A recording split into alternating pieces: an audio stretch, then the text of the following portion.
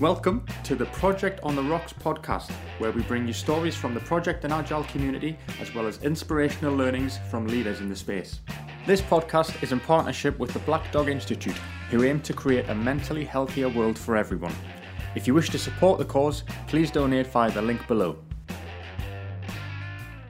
Welcome to Project on the Rocks. Today's guest is Rob Gaunt. Rob has delivered multiple outsourcing and offshoring programs in IT, finance, procurement, and HR.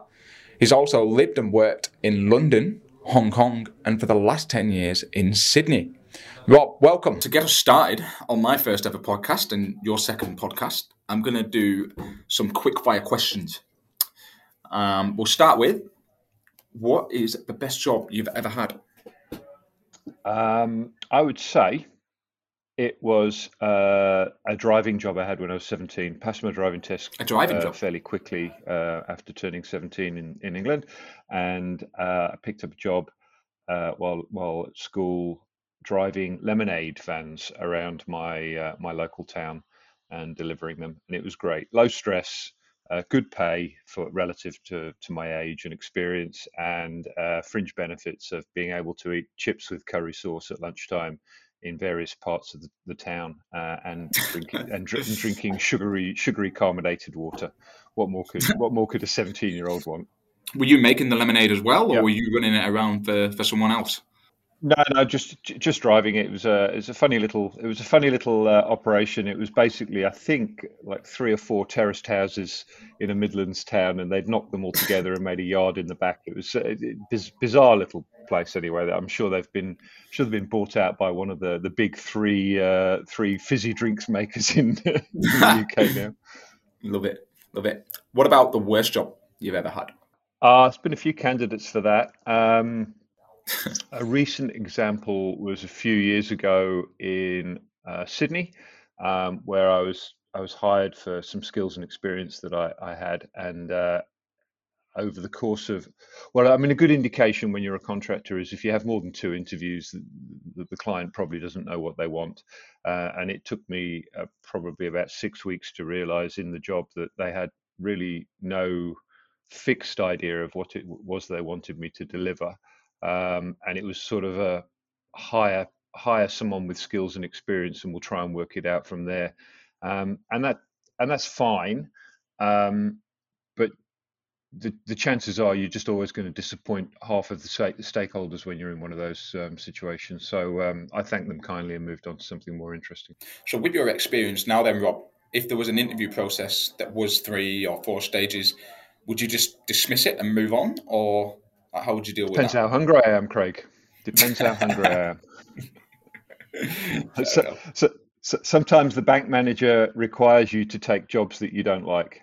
But just as a heuristic, as a warning flag, multiple interviews for a job that is of a shorter term duration is a good indication that actually the people who are hiring don't really know what they want, and they're probably always going to be upset and disappointed, regardless of how good or what it is you deliver. Absolutely, I agree with that 100%.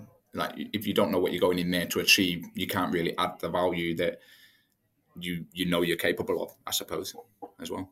Yeah. All right. And what about your dream job? What does that look like? Rugby correspondent for the Daily Telegraph in London. Really? I couldn't think of anything more boring. Well, it's because you're a soccer fan, mate. Yeah, no. That actually leads quite nicely on to the next one. What is your favourite hobby, and why is it going to be, in this case, rugby? Yeah, I played rugby until I was 40 years old, and now I've got 4 kids and they all play rugby. So I'm living vicariously coaching junior rugby at the moment, and it's got great highs and great lows. But I've done the hard yards. I've finished coaching the age groups under 10, and I'm now into the under 15s and a couple of age groups below that. So the great thing is, by about the age of 10, they listen to what you're telling them, whereas everything below that, they just run around the pitch following the ball, and it looks like you're herding cats. That's excellent. And you mentioned there you've got 4 children. Did they just fall into it because of yourself, or did you force them into it? My wife is South African. They had no choice. Yeah, fair enough. Two big rugby fans, makes sense. Exactly. Well, we met at an international rugby match, so the kids really. Well, we sent the kids that didn't like rugby out to the orphanage. So That's class. Tell us more about how you met at the rugby match. What's the story behind that? I went to Perth from London for a weekend to go and see England versus South Africa in the 2003 World Cup. It was I was on a busy project, so I couldn't afford much time off. So I knew that England were going to win that World Cup, and so I thought I'd better go and see at least one match. So I flew out to that match, and she was sitting next to me in the stadium, and the rest is history. Love that. Brilliant. All right, changing it slightly here. Your favourite band, musician? I imagine it's going to be some old school people popping up here. Yeah, I'm very old school and a bit obscure. So I both ends of the popular music extreme. I'm a massive Leonard Cohen fan. I saw Leonard Cohen live multiple times, starting in the 80s and then all the way through to his final concerts here. But I'm also a huge early punk fan as well. So Are you? By early punk I mean pre-1976. So Iggy and the Stooges.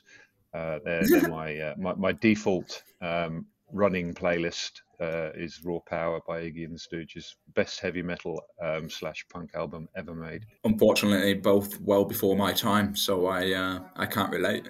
Unfortunately. So the borders are open, Rob, and we can now officially go on holiday. What's next on your list for your family? I'd quite like to go back to India. I spent a lot of time in India, or have spent a lot of time in India professionally. But I've also had several great holidays in India, and it's such a massive and diverse country that going to different areas is like visiting a different country. So I think probably our next international holiday will be to the south of India. It's a region I've not spent much time in. Certainly not on holiday anyway. Right, I'm with you. So that's not Goa, is it? That's further up. Definitely not Goa.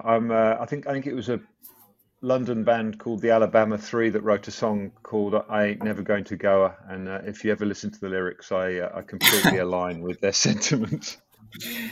I love that. I'll be honest with you, like India has never really been on my list. I've had some friends and family go, and they always get ill, and it kind of puts a bit of a downer on the holiday. But that's just me. I can't really comment until I go. I think India's a bit like Vegemite. Nobody sits on the fence. You either love the place or you loathe it. I just happen to fall into the love category. With the getting sick, my general rule in India is never eat in the hotel. I've just got this theory that there's very little local trade in a hotel. So if they make you sick, you just don't come back because you probably weren't going to come back anyway. So always eat out, and eating on the street is good fun. It's a bit like Russian roulette with food, which is good. And always eat from the street stalls with a large queue. Yeah, right. Okay. I mean, that says a lot about the food, I suppose. That's fair enough. If in doubt, always make sure that you can see the TV from the toilet in your hotel room. That's always a good tip. And what about beer or wine? Favorite beer? Marston's Pedigree. Can't get it here. It's really good. So it's a local brew from back home. Wine, Chateau Neuf de Pape. Again, difficult to get it here. But Australian wine is great. Australian beer is improving. I actually think the Kiwis have got the edge over the Australians when it comes to beer.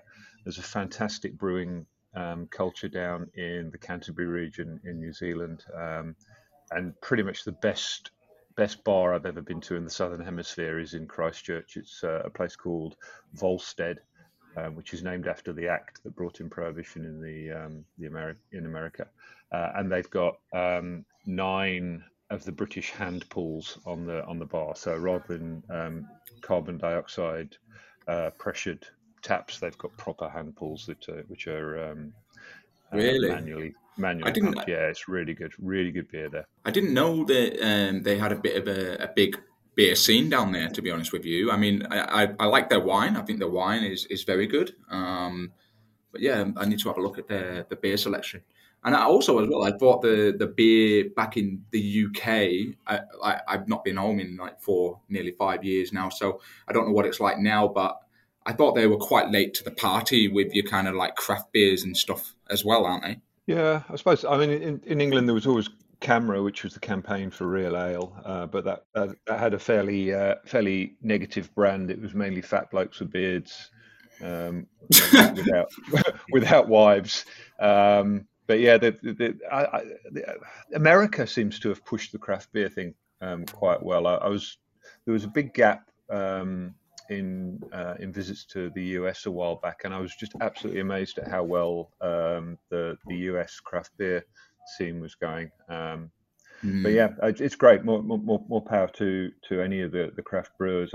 It's just a bit of a shame that in Australia the model seems to be you don't need to have to make a massive amount of money building up a craft beer brand. You just need to get the attention of the two big brewers to come and buy you. Yeah. It's a bit like being a .com startup in the early 2000s. You didn't really need to have a decent business model. You just needed Google to spot you.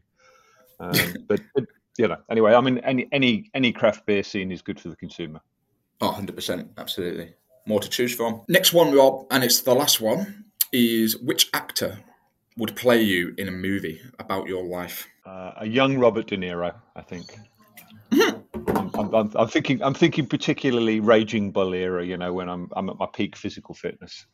Yeah, I'm not quite sure any similarities actually exist between us apart from our first name. But I'll make myself feel better by thinking a young Robert De Niro could have played me.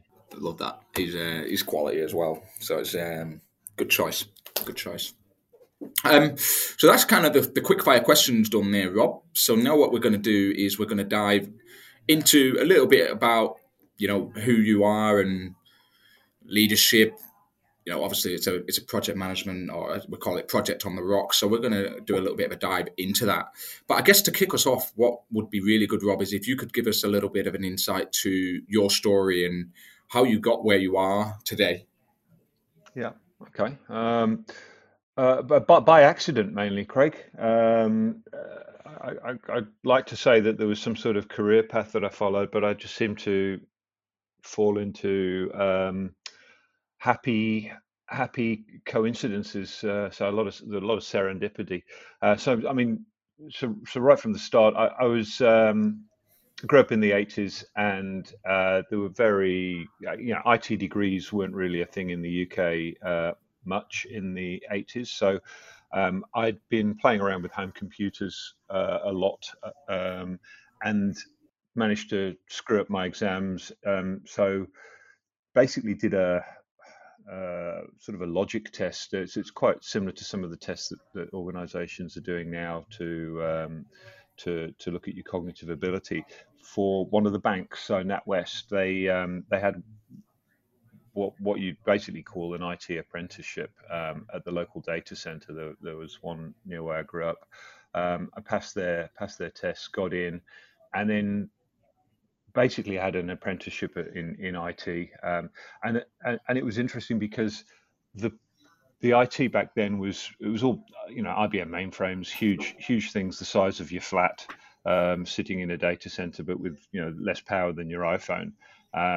But all of the disciplines that we take for granted now in IT were developed by the generation of people I was learning from there. So, you know, all of the stuff about data integrity and backups, and you know, making sure that you've got discipline when implementing new software by going through the various environments and testing. That was all developed sort of the generation before I arrived, and I was trained by those guys. And you know, there's nothing new under the sun. So it doesn't matter what the technology is, the actual underlying principles have remained the same over 30, 40, 50 years. It's just that the processing power and the data storage has improved. So from there, I moved down to London, spent a few years going through various roles in the bank. And then I got a job with a disaster recovery company. And it was an interesting time because it was during the IRA mainland bombing campaign. So there were a couple of very large bombs that went off in London that took out the data centers of a couple of the clients that we were contracted to. So very interesting times, basically invoking full disaster recovery for large commercial organizations in a backup data center, which was fun. I then moved on to an opportunity in Hong Kong. So I was there for the handover in '97, moving a bank's workload from Hong Kong to Singapore. So the bank was actually a Taiwanese bank, and we all chuckled that they were getting paranoid about moving their workload from Hong Kong to Singapore. It turns out they were correct to do so. They were just really early. So with the recent events in Hong Kong, they made the right call just very, very early. And then I moved back to the UK and started working for an outsource organization there, and I became the default transition manager. So that's the guy that manages the projects that once you've won the business, you then move the workload or the services into the new delivery organization. So there's quite a lot of HR components to that because there are changes that happen to people's jobs and their employment status. Some people leave the organization, some people change employers, and then after a few of those, I bumped into some well-suited, as in they were wearing expensive suits, consultants that were working for the client, and realized they knew less about what it was I was doing than they thought they did, but they were getting paid more than me. So I thought I'll have some of that. So then I switched into basically being a consulting project or program manager for outsourcing, and then latterly offshoring projects and delivery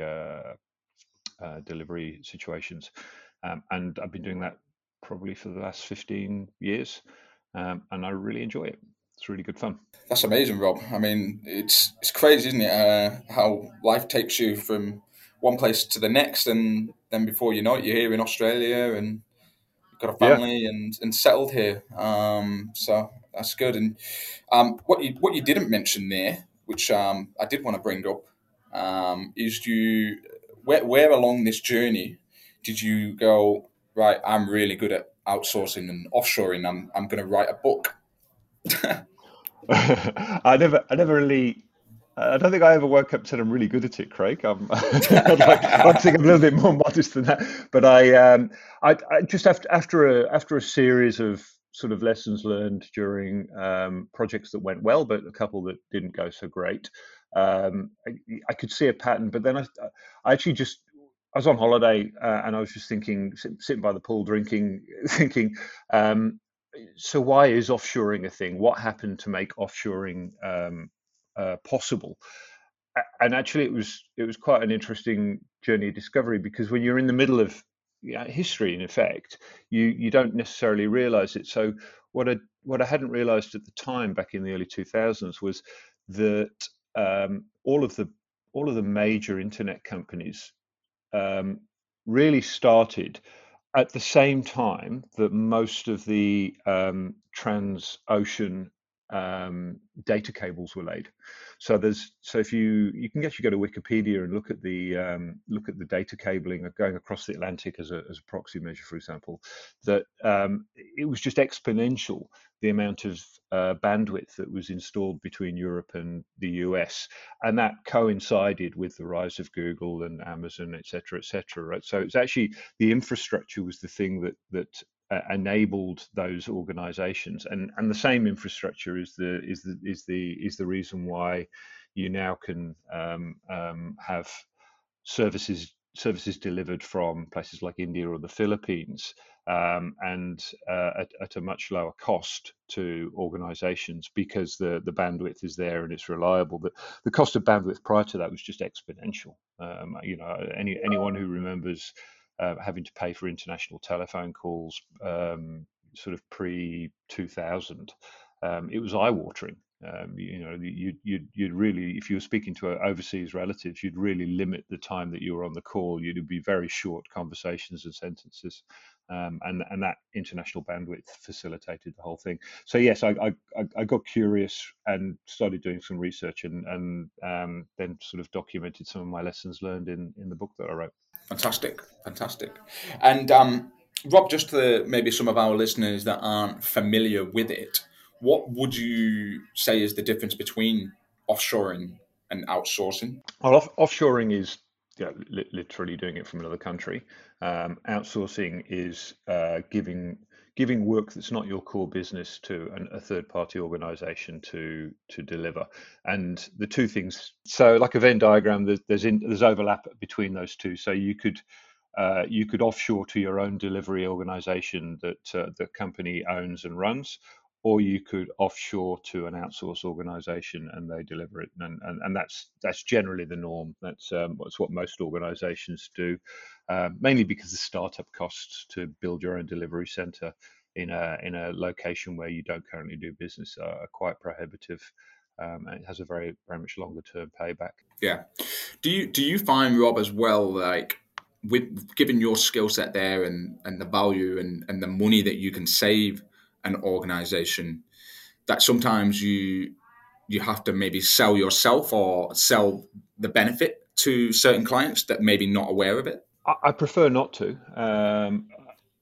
IBM, TCS, Infosys, Wipro have all got very well paid salesmen. I don't want to be one of those today. Certainly, but certainly, I don't think organizations need my skills at the point that they need to think whether it's a good idea to outsource or offshore.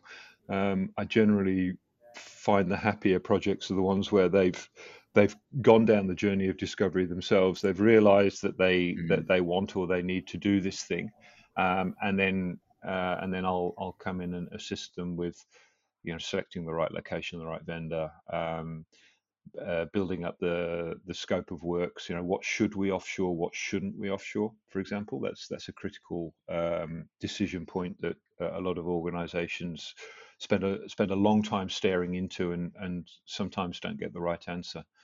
There are job functions and skills that you should never give to a third party organization, or it would be one of the last things you'd give. So anything that's customer facing, I would recommend keeping close. But there have been some success stories with that, but there've been far too many failures as well.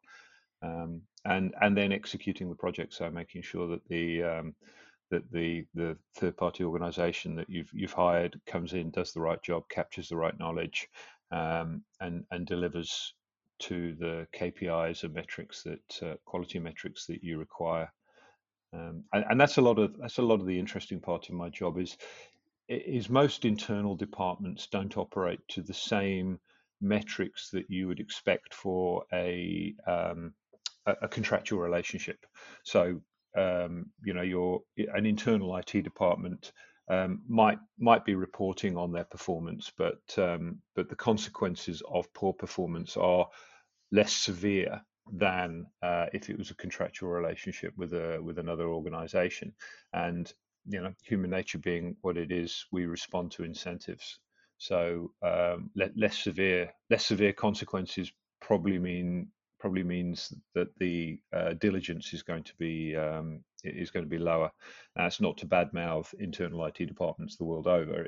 It's just to say that unless you're operating to the same standards, you're not going to get similar results. For sure. So I'm going to pivot from this now, and I'm going to, because you mentioned at the beginning there, you fell into this by accident, and I think project management is something that happens quite often. What is your advice for someone who is aspiring to be a project manager, up and coming? Yeah. But maybe it's a function of what's burned me in the past, but I'd probably say ask your project sponsors to define what success looks like before you start the project, and then when they've given you an answer, ask them again and again, and then remind them of that answer every time you meet them at a steering committee. There's a lot of changes that happen to required deliverables in the project world, and a lot of these changes happen inside people's heads and are never communicated to the people who are actually delivering. And you see so much of this with scope creep and scope changes in projects that are just poorly communicated. Worst case, not to the project manager. So be really clear on what it is you're going to deliver. Be really clear on how success will be managed, and don't be afraid to confront the ambiguity in the statements when you get them.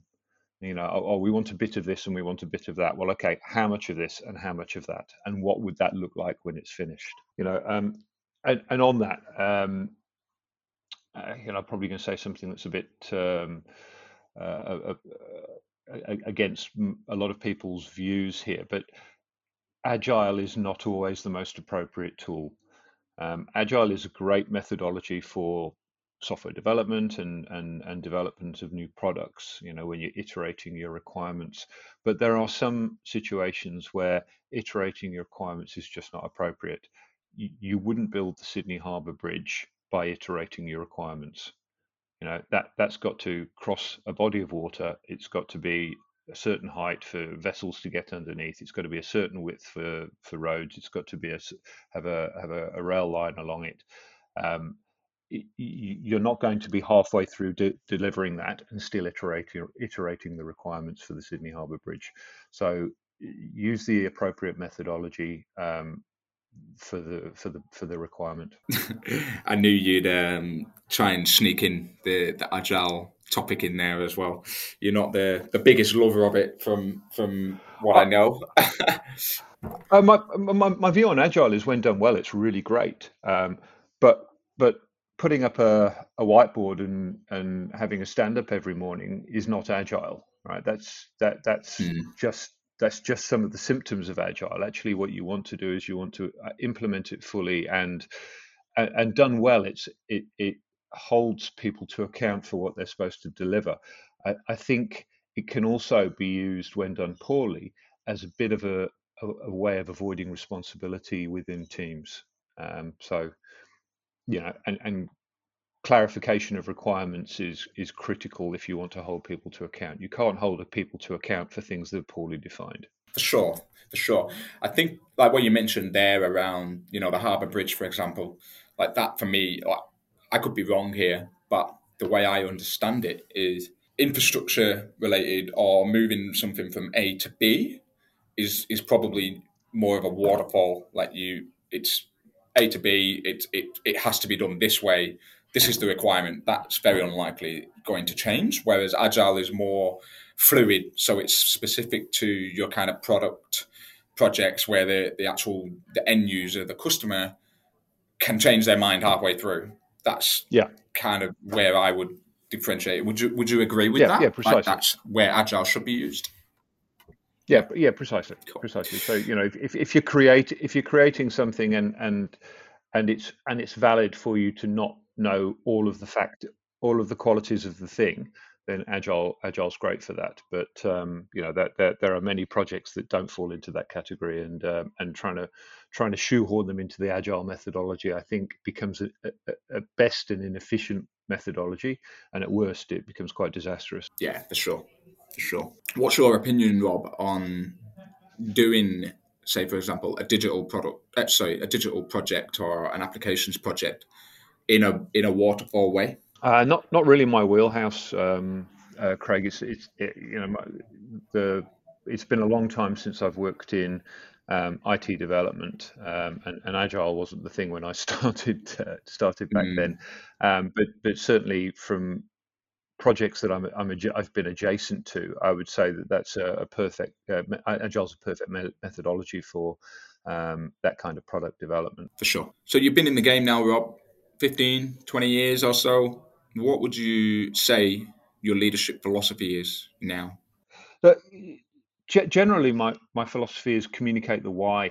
If you're trying to lead people to deliver a common outcome or shared outcome, it's reasonable for them to understand why we're doing it. Nobody enjoys being in a job where they're just given a list of instructions and no context. So the more context you can give people, the more you can explain the logic and the reason behind the path that we're taking, the more likely it is that they're going to buy into it and come with you on the journey. And that links back a bit to the point I was saying about advice for aspiring project managers. By explaining to other people why it is we're doing something, you may find that you don't really understand yourself, and that's the problem that you need to address first. So by communicating the why often and to all the people involved in the program and the project, I think you get a far better engagement. And the other aspects of leadership are I think secondary to that. If we're all going towards the common goal, we all need to understand why we're going to the common goal. Yeah, I'd agree with that. And you mentioned other aspects. If you had to name another 2 or 3, what would they be? Respect.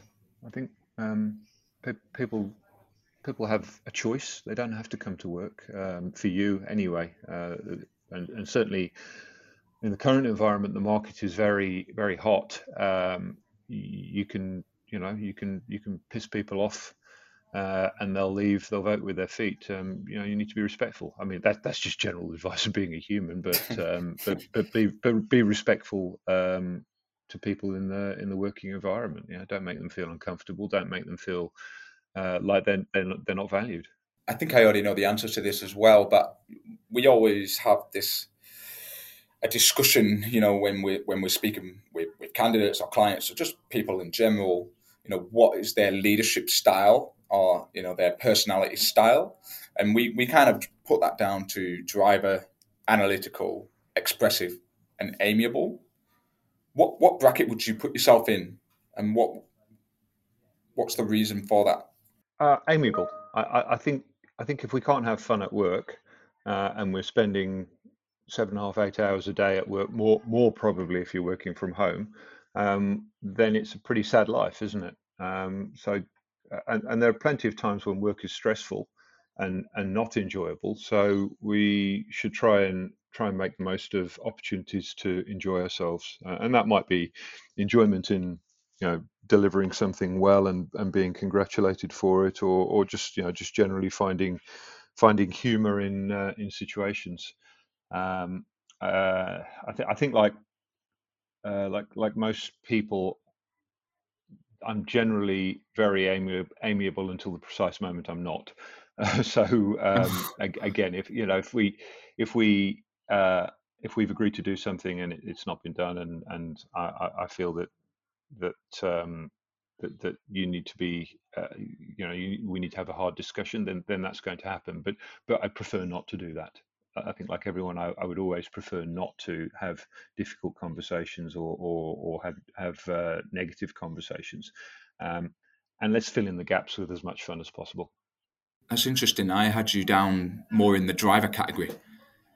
Get the outcome, get it now. Like that's, I'm not sure if that's like a bad trait, obviously, but it's just kind of, I've seen a lot of project managers fall into that area. I'm not saying all of them, but I guess good ones tend to have a little bit of that personality trait in there around driving the outcome or whatnot. Yeah, the outcome is hugely important. It's clearly, after human life, it's the most important thing. But the outcome is a given. Actually, how you get to the outcome is quite important too. No point. There's no point building a house if you've pissed off all your neighbours in doing so, right? There's got to be a sustainable element to. I like that analogy. Good analogy. Okay, now switching the conversation again here. Where do you see the next big shift in our industry? When I say our industry, I mean project services and technology and whatnot.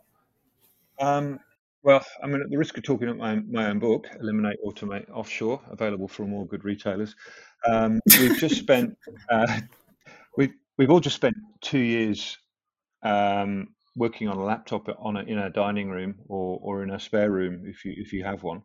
And people are now starting to return to the office. Um, but I think you need to ask yourself this question, right? If I could spend 2 years working in the spare room, why does the spare room have to be in one of the most expensive cities in the world?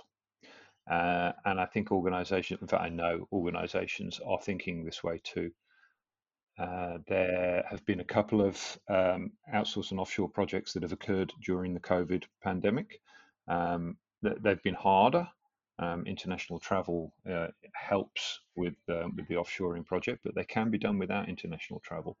And if you've got a job that involves very little human interaction, a lot of looking at spreadsheets or documentation, and you've spent 2 years comfortably drinking your Nespressos in your dining room, you need to consider that there's probably someone in the Philippines that would do your job for a third of the price, and start thinking about your future career as a consequence of that. What aspects of your role or your skill set are not going to be great if performed from another jurisdiction, and that's probably where you need to focus your future on. So for example, personal anecdotes. I've had a couple of conversations recently with organisations on the west coast of the USA. So some of the projects I do are occurring over there at the moment, and they're now considering whether it would work to have someone get up at 6 a.m. Sydney time and work through 3/4 of their day from a different location. Now that's a bit of a strange analogy, right? Sydney being way more expensive than most places in the world. It's a strange place to do offshoring, but it's a reasonably niche area that we're working in. But with that in mind, I think organisations are considering things that they wouldn't have considered in 2019. That's interesting. What is your stance then on working from home and returning to work? Because you mentioned there, around the skill set and what can't be almost taken offshore or outsourced. What's your stance on working from home? Or Well, personally, it's great for me. I like it. I like where I live. I'd struggle to know how I would have done this if I'd have had a 2-bedroom apartment and a family. I think there's a critical mass element to it. I'm only going into the office now when I know that there are people who I want to interact with who are also going into the office. There's quite a bit of coordination that's going on with my diary where I go, well, are you going in on Monday? Yeah, right, I'll go in on Monday then. But if you're not going in on Monday, well, I'm not going to jump in the car and drive for whatever and pay tolls on the roads to get into the office, to only be there on my own or with people that actually I don't really need to interact with today. I think that's an organizational problem that that companies need to think seriously about. Whether there's, I hate to use mandates. We've had quite a lot of mandates recently, but prescribing to people that certain teams or certain functions have a day where they'll need to be in the office. I don't think we're ever going to return to 5 days in the office. So we need to think about what the not 5 days look like, so that we understand why we're going into the office. Right? The quite nebulous reason of interaction is fine, yes, and I do get that you don't get the water cooler conversations and the serendipity that you might have got if we're all in the same office together. But it's hard to put a value on that, and I think organisations are struggling to work out what that value was to them. And in the meantime, the real estate managers are looking at forthcoming renewals and wondering whether it's worthwhile or not. It's an interesting time. I think we'll look back in about 5 years' time and we'll be far more settled on where we're at. But I think it's a fool's errand to try and work out where we are now, to try and work out what the future will look like in terms of roles and working in office space in certainly in places like Sydney and Melbourne. So let's see what the future brings. Yeah, it's going to be very interesting to see what happens, particularly over the next 12 to 24 months. I mean, obviously being a recruiter, like I speak to 100 people a week, give or take in our industry. And there's quite a large portion of, candidates that I'm dealing with or clients that I'm dealing with that are really reluctant to come back into the office. And they're like, I've proved over the last 2 years that I can do this role remotely. Why do I need to come into the office? Now, it's obviously there's pros and cons for both sides, but it's going to be interesting when organizations do, like you say, mandate, like when they do start to mandate 2 days in the office or 3 days in the office, what the people in those roles will actually do. I think the way to get people back in the office is positive incentives rather than negative incentives. Mandating people come into the office may have an unintended consequence of them not coming into your office ever again and going to someone else's. So I think organisations need to consider how they're going to incentivise positively to get their workers back to the office space. I mean, also they need to think about whether they need them to, but that's a different conversation. Yeah. One last thing on this topic. I don't want to go down the rabbit hole with it, but like I've spoken with a few candidates and they've said, if you want me to come into the office, you need to pay me more. What's your take on that? I don't know. It's, kudos for your bravery. I don't know. Your individual pay negotiations are very much based on your skill set, the requirement, and the circumstances. The shoe might be on the other foot next year. Who knows? Absolutely. And Rob, from your side of things, I mean, obviously you've had a very successful career, still going. Who is your mentor? What impact have they had on you to become the person you are today? I've had a couple of mentors. More than a couple. I had lots of mentors, but two that spring to mind. Right at the start of my career, there was a guy in NatWest called Tim Johnson, long time retired now, and he had this great ability to cut through the bullshit in IT. I do recall one of his very blunt quotes: "Computers are just data in, function, and data out." It's like, okay, yeah, if you put it like that, yes, I suppose that's really what all they are. Yes, but yeah, he was very good at analyzing situations, looking at the logic and building the solution appropriately. And I learned a lot from him in the IT space. And then much later in my career, Derek Damper, sadly no longer with us, in Hong Kong. And I learned a lot about commercial negotiations with him. His discipline in just documenting the evolution of a negotiation so that he could then refer back to it and make quick decisions was just remarkable. I remember sitting beside him in a negotiation for a managed services deal, and he just had this set of file notes that he could literally just pick it out and go, right, well, we agreed at meeting blah blah blah that we do this. It was just, yeah. Sounds simple. Very few of us have that discipline, but when you watch it in action, it's just remarkable. All right, cool. And then, what advice would you give your 21-year-old self, Rob? Hey, Rob, in a couple of years' time, put everything you own into Apple stocks. And no, I don't mean the Beatles organization.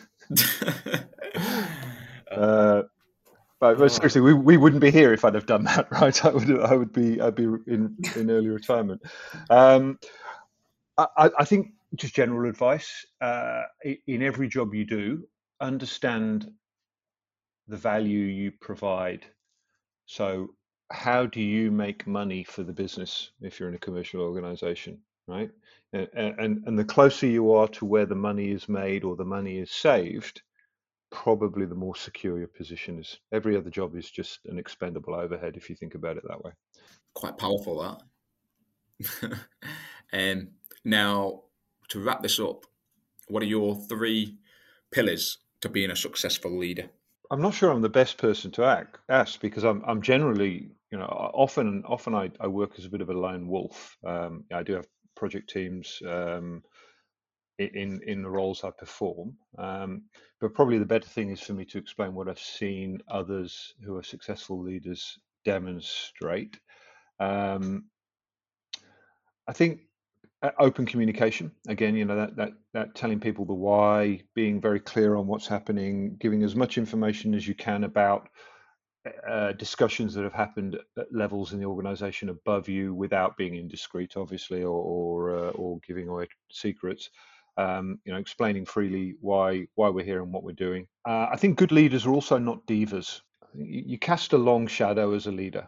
People are always watching you, and they're watching you and listening to you very closely. And as I tell my kids, always watch for the difference between expressed preferences and revealed preferences. And a classic example in politics is the Labour politician who says that state schools are great and then they send their kids to a private school. And that's the difference between expressed preferences and revealed preferences. If there's no difference between your expressed preferences and your revealed preferences, people respect you hugely. Hard to put your finger on why, but and what aspect it is, but people do like to be around great leaders, and they're often, that's where the energy is and where the fun is. Hard to describe why, but it's probably different for different people, and it's and it doesn't look like David Brent, Ricky Gervais's character in The Office either. Yeah, it's interesting that you mentioned there that you're not a leader in a sense because you're more of a lone wolf. I mean, I'd imagine that partly comes down to the fact that you're getting rid of everybody's roles and sending it all offshore. But I guess like the way I kind of view it, and with different perceptions and whatnot, but I would argue you don't actually technically need a team under you to be a leader. You know what I mean? Like you could still possess those traits and skills that people look up to you or learn from you, or even like what we just mentioned there about being a mentor. Like people look at you as a mentor as well. Just to take issue with, I don't send everyone's job offshore. There will be, there's a team that remains, and no. Yeah, but the point is that team needs to stay motivated, right? And outsourcing projects are difficult change projects, and there's a lot of survivor guilt at the end of it, and getting those people to remain or rediscover their motivation is a critical skill. And usually I'm not their direct leader, but I'm advising their direct leader, and it's important to go through the Kubler-Ross stages of grief as quickly as possible and get around to the other side of acceptance. And a good leader helps their team do that. Absolutely, bang on. Now, Rob, what we're going to introduce into my podcast moving forward is something I've actually taken out of The Diary of a CEO with Stephen Bartlett, listening to his podcast. But each guest will leave a question for the next guest. Now, unfortunately, there's no question for you because you are our first guest. But what question would you like to leave for our next guest? Do you think the Sydney CBD will remain a ghost town this time next year? So if we were talking at the middle of March 2023, would we still be seeing heartfelt articles in the Sydney Morning Herald about empty office space and bankrupt cafes? And why? Why do you believe that? That's really good. Thanks for joining me on today's podcast, Rob. It was a pleasure having you on.